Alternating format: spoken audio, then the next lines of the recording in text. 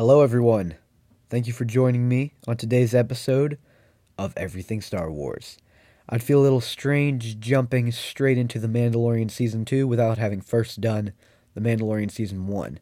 So that's what this episode is going to be. It's going to be a recap of it. I'll do a brief summary of each episode, each chapter, and then at the end, explain why the season is significant. So let's begin. Chapter 1, The Mandalorian.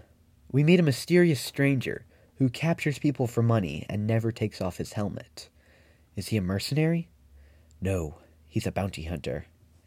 He takes a job from a sketchy Imperial client and goes to a desert planet where he teams up with an Ugnaught named Queel, who guides him to the acquisition, and then a droid who he hates. He hates droids. Named IG-11, who he teams up with to capture the acquisition. A 50-year-old child.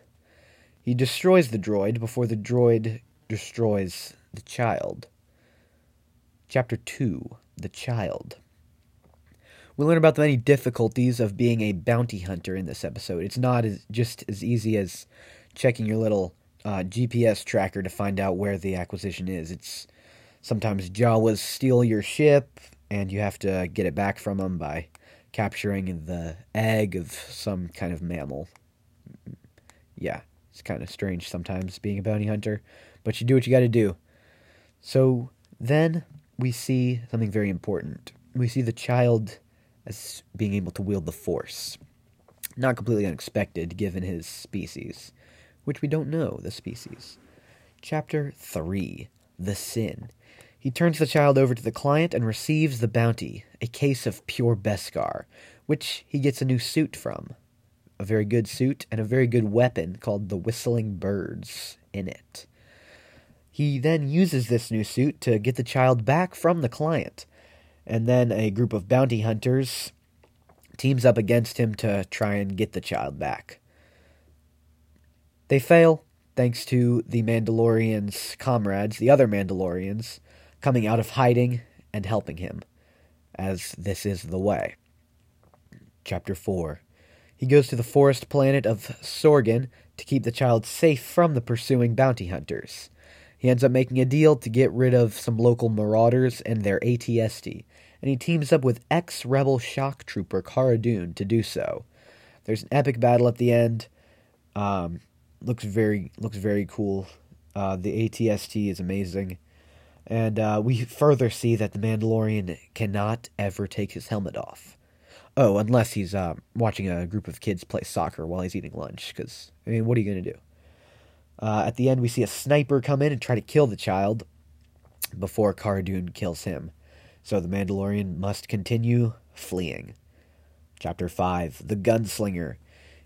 In the beginning of the episode, he is in the middle of a firefight, a laser fight in space with another bounty hunter, who he destroys, fortunately, but not before his ship is damaged and must make an emergency landing on Tatooine for repairs. He joins with a wannabe bounty hunter named Toro Calican to get some money. Calican doesn't need the money, he just wants to join the guild, so he says that Mando can have all the money. However, they have to capture an elite sniper named Fennec Shand to do so, and this proves difficult.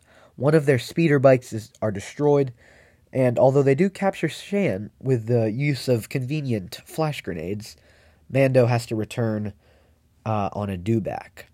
Meanwhile, Fennec convinces Toro to betray Mando and turn in the child to the guild, as she says he is worth much more money. And she's probably correct. The child was worth a whole case of Beskar, which is probably more than anything, really. So, unfortunately for her, he tries to kill her and leaves her for dead in the sand with a blaster shot through the gut. However, unfortunately for him, Mando also defeats him with the flash grenades and cool battle by his ship. So, he leaves, and Fennec is approached by someone mysterious at the end of the episode. We don't know who, except we do. Chapter 6, The Prisoner. Mando needs repairs for his ship, as always. A very old ship, the Razor Crest is.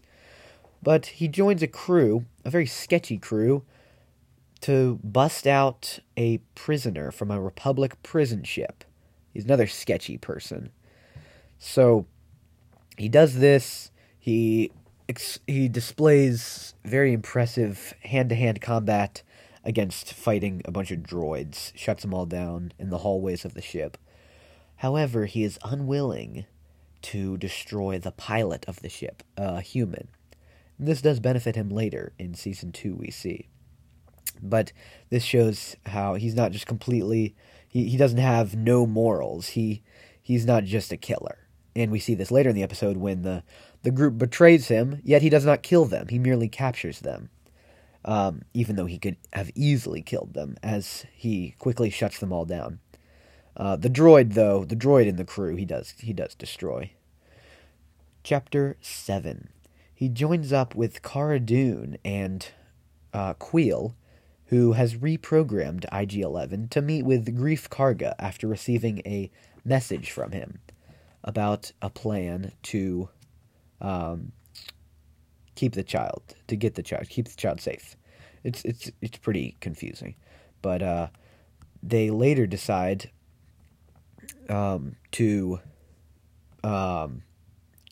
trick Moff Gideon, who wants the child. They decide to trick him.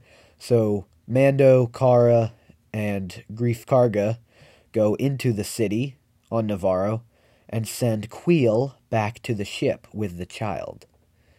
However, they get pinned down in a old cantina type building, and Queel is killed by scout troopers.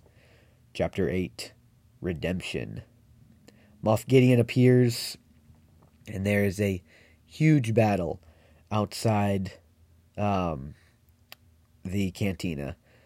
They escape into the enclave of the Mandalorians, where the Armorer has a great solo fight scene, destroying many stormtroopers, melting them in the furnace, stabbing them with her staff. And then, as they escape through the lava tunnels of the planet, IG-11 sacrifices himself to save them. He activates self-destruct and destroys all the stormtroopers waiting for them at the tunnel's mouth. Mando then has his cool jetpack scene where he flies up in the air, grabs onto the TIE fighter belonging to Moff Gideon, and then destroys it. The end of the episode, we see Moff Gideon, not dead, come out with the Darksaber. So that's season 1 for you. Very cool. Now, there's a few significant points that I'd like to point out. First, Mando's character development, both with droids and with people. So for droids, we see at the beginning he hates droids, can't stand them because of what they did to his planet, basically.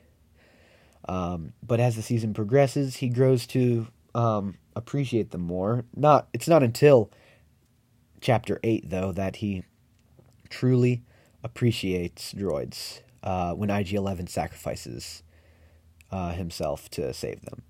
We hear IG-11 say that not to be sad. So we hear from a droid who knows what Mando is feeling, a nurse droid who knows what Mando is feeling, that he is feeling sad. So he truly appreciates droids. And then with people, Mando at the beginning is a very solitary person. We see this by just in everything. He works alone, even among his friends or the closest people he has to friends. There's tension with them. With Paz Vizsla in the Mandalorian Enclave and all that, he's a very solitary person. But as the season progresses, he learns to work with people more. And that's important for Season 2, as we see. The child's powers is very significant, too. We see him start out only with, the Force Stasis power, when he holds the Mudhorn in place long enough for Mando to kill him. And then later, in the second to last episode of the season, we see him have Force Heal, which is very important because that needed to be brought in for Episode 9 of Star Wars, The Rise of Skywalker, or else that would just seem completely unbelievable. Finally, what's significant is the Mando and the child, their bond. the child goes from being just an acquisition to a close and dear acquaintance to Mando. The child saves Mando from the Mudhorn, and Mando saves the child many times. This bond just grows throughout the whole season, and we see that. Even though the child is left behind sometimes, Mando always comes back to save the child and protect him. So yeah, that's The Mandalorian Season 1. I hope you enjoyed the episode. Hope you at least learned something or at least realized something. Let me know what you thought. Email me. Tell me what I should talk about next. Please subscribe on Apple Podcasts or Google Podcasts or whatever it is that you listen to this on. So, I hope you listen to it. Hope you enjoyed this. Hope you keep listening.